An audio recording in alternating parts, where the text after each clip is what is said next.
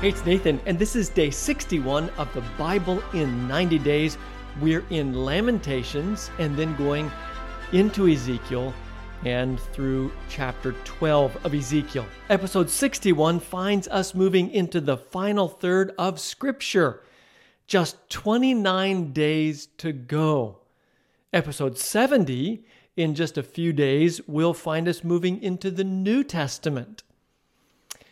Lamentations chapter 1. By the way, a chapter you should read.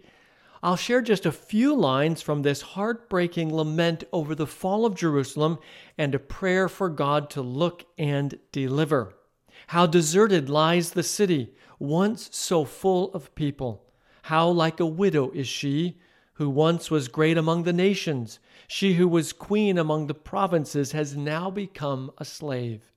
Bitterly she weeps at night, tears are on her cheeks. Among all her lovers there is no one to comfort her. All her friends have betrayed her, they have become her enemies. See, Lord, how distressed I am. I am in torment within, and in my heart I am disturbed, for I have been most rebellious. Outside the sword bereaves, inside there is only death. People have heard my groaning, but there is no one to comfort me. All my enemies have heard of my distress. They rejoice at what you have done. May you bring the day you have announced, so they may become like me. Lamentations 2. The Lord is like an enemy. He has swallowed up Israel. He has swallowed up all her palaces and destroyed her strongholds. He has multiplied mourning and lamentation for daughter Judah. He has laid waste his dwelling like a garden. He has destroyed his place of meeting. The Lord has made Zion forget her appointed festivals and her Sabbaths. In his fierce anger, he has spurned both king and priest. The visions of your prophets were false and worthless. They did not expose your sin to ward off your captivity. The prophecies they gave you were false and misleading. Young and old lie together in the dust of the streets. My young men and young women have fallen by the sword. You have slain them in the day of your anger. You have slaughtered them without pity. As you summon to a feast day, so you summoned against me terrors on every side. In the day of the Lord's anger, no one escaped or survived. Those I cared for and reared, my enemy has destroyed. Lamentations 3. He has broken my teeth with gravel. He has trampled me in the dust. I have been deprived of peace. I have forgotten what prosperity is. So I say, my splendor is gone, and all that I had hoped from the Lord. I remember my affliction and my wandering, the bitterness and the gall. I well remember them, and my soul is downcast within me. Yet this I call to mind, and therefore I have hope. Because of the Lord's great love, we are not consumed, for his compassions never fail. They are new every morning. Great is your faithfulness. I say to myself, the Lord is my portion, therefore I will wait for him. For no one is cast off by the Lord forever. Though he brings grief, he will show compassion. So great is his unfailing love. For he does not willingly bring affliction or grief to anyone.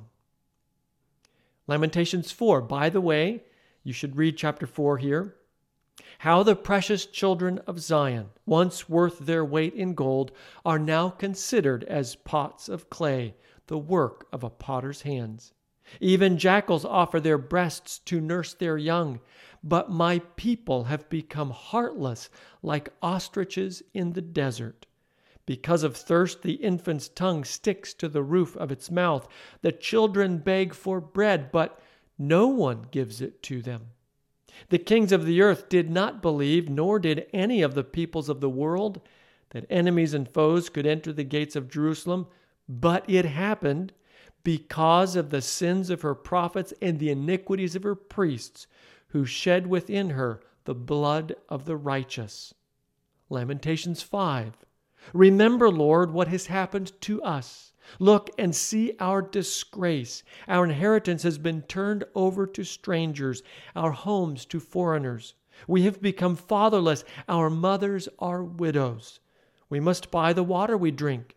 Our wood can be had only at a price. Here are the final words of this desperate grief. You, Lord, reign forever.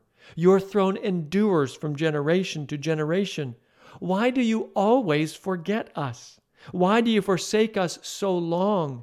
Restore us to yourself, Lord, that we may return.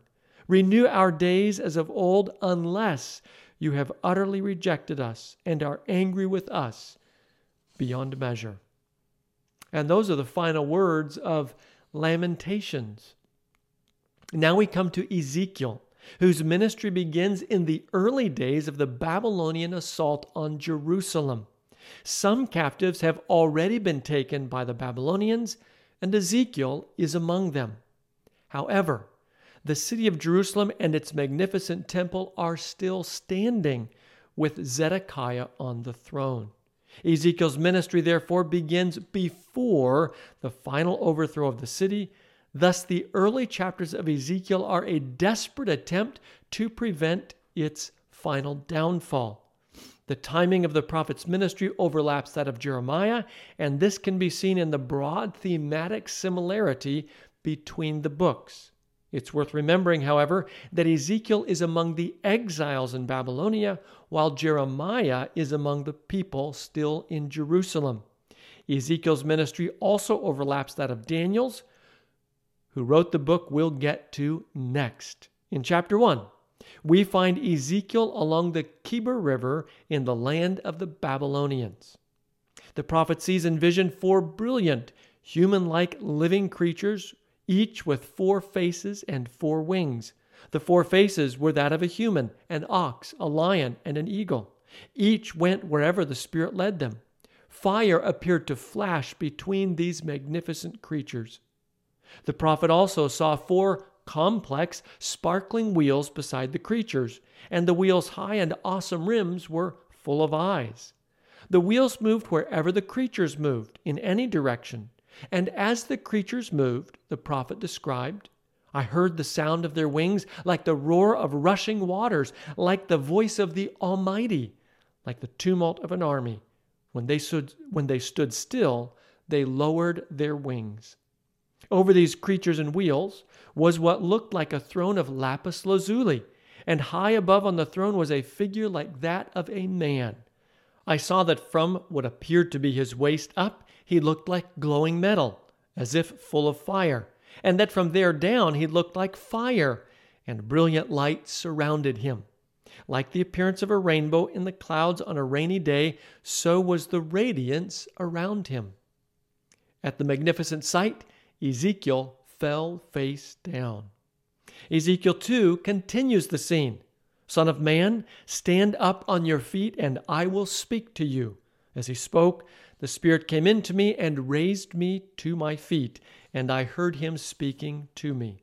He said, Son of man, I am sending you to the Israelites, to a rebellious nation that has rebelled against me. They and their ancestors have been in revolt against me to this very day. Ezekiel is then told not to be afraid, but to be faithful to his work of declaring the word of the Lord. Then he received a double-sided scroll on which were written words of lament and mourning and woe. Ezekiel 3 finds the story continued. Son of man, eat what is before you. Eat this scroll.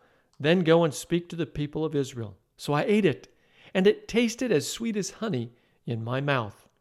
Ezekiel was sent to proclaim a message to God's people, not to foreigners whom God says would have listened. But the people of Israel are not willing to listen to you because they are not willing to listen to me. For all the Israelites are hardened and obstinate. In order to stand up to this stubborn people, God would make Ezekiel as unyielding and hardened as the people themselves. Say to them, this is what the sovereign Lord says, whether they listen or fail to listen. Ezekiel is then told that God has made him a watchman for the people of Israel. He must deliver a message of warning faithfully because, as God told him, I will hold you accountable for their blood. If he was faithful to warn, he would be guiltless, regardless of the people's response. After this, the hand of God is heavy on Ezekiel, and he's instructed to go shut yourself inside your house. He would then be tied with ropes and unable to speak until God opened his mouth to give a message to the people. Ezekiel chapter 4 tells the fascinating story of Ezekiel creating a physical illustration of Jerusalem under siege, including a replica siege ramp built up to the wall of his drawn city. He was to lay siege to the city, lying on his side for 390 days, representative of the years of Israel's rebellion. Then he was to lay on his right side for 40 more days, representative of the additional years of Judah's rebellion. During these days, he would be tied with ropes so that he could not move until the symbolic siege was completed. During these symbolic days as well, he was to make bread from rations of wheat, barley, beans, and lentils. His daily water was also measured.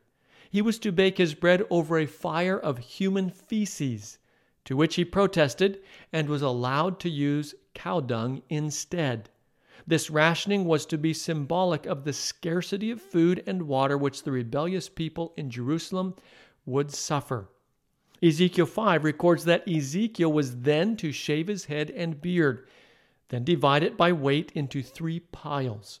At the end of the symbolic siege, 1/3 was to be burned in the city, another struck with a sword, and the last tossed to the wind. But take a few hairs and tuck them away in the folds of your garment.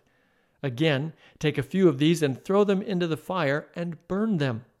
A fire will spread from there to all Israel. This is Jerusalem, which I have set in the center of the nations, with countries all around her. Yet in her wickedness she has rebelled against my laws and decrees more than the nations and countries around her. Therefore, this is what the sovereign Lord says. You have been more unruly than the nations around you, and have not followed my decrees or kept my laws. You have not even conformed to the standards of the nations around you. Therefore, she would be punished in the sight of the nations, just as Ezekiel's symbolic siege had depicted. Ezekiel 6 reveals that not only would the city of Jerusalem suffer, but the surrounding land as well. This is what the sovereign Lord says to the mountains and hills, to the ravines and valleys. I am about to bring a sword against you, and I will destroy your high places. Your altars will be demolished, and your incense altars will be smashed. And I will slay your people in front of your idols. I will lay the dead bodies of the Israelites in front of their idols, and I will scatter your bones around your altars. Some, however, would escape the sword and be scattered among the nations. These would remember God, realizing how their rebellious behavior had grieved him. These would loathe themselves for the evil they have done and for all their detestable practices. The final words of the chapter, I will stretch out my hand against them and make the land a desolate waste from the desert to Diblah, wherever they live. Then they will know that I am the Lord. Ezekiel 7 is a declaration that the end has come. The end has come upon the 4 corners of the land. The end is now upon you, and I will unleash my anger against you. I will judge you according to your conduct and repay you for all your detestable practices. I will not look on you with pity. I will not spare you. I will surely repay you for your conduct and for the detestable practices among you. Doom has burst forth. The rod has budded. Arrogance has blossomed. The king will mourn, the prince will be clothed with despair, and the hands of the people of the land will tremble. I will deal with them according to their conduct, and by their own standards I will judge them. Then they will know that I am the Lord. Ezekiel 8 finds Ezekiel receiving a vision while seated among the elders of Judah. In vision, he is carried to Jerusalem, where he saw in the temple the idol that provokes to jealousy. He next enters a room after digging a hole in the wall and passing through a doorway. The room's walls are covered with depictions of all of Israel's idols, and in front of the wall were gathered 70 elders of Israel, offering incense, each saying to themselves, "The Lord does not see us. The Lord has forsaken the land." The prophet is then transported to another location in the temple where he sees women mourning the god Tammuz. And again the prophet is transported. This time he sees 25 men, backs toward the temple, faces turned east, bowing down to the sun. Then God asks, "Have you seen this, Son of Man? Is it a trivial matter for the people of Judah to do the detestable things they are doing here? Must they also fill the land with violence and continually arouse my anger?" Ezekiel 9 contains prophecy against idolaters. The chapter begins with a loud voice, "Bring near those who are appointed to execute judgment on the city, each with a weapon in his hand." 6 armed men are then seen near the bronze altar, along with a man with a writing kit. The man with the writing kit was instructed to go throughout the city, marking those who grieve and lament over all the detestable things that are done in it. Just before he was sent out, it's noted that God's glory moved from between the cherubim in the most holy place of the temple to the temple's threshold as God's glory begins to depart the city. Following this, the armed men were to proceed from the temple outward, executing all who had not been marked by the first man.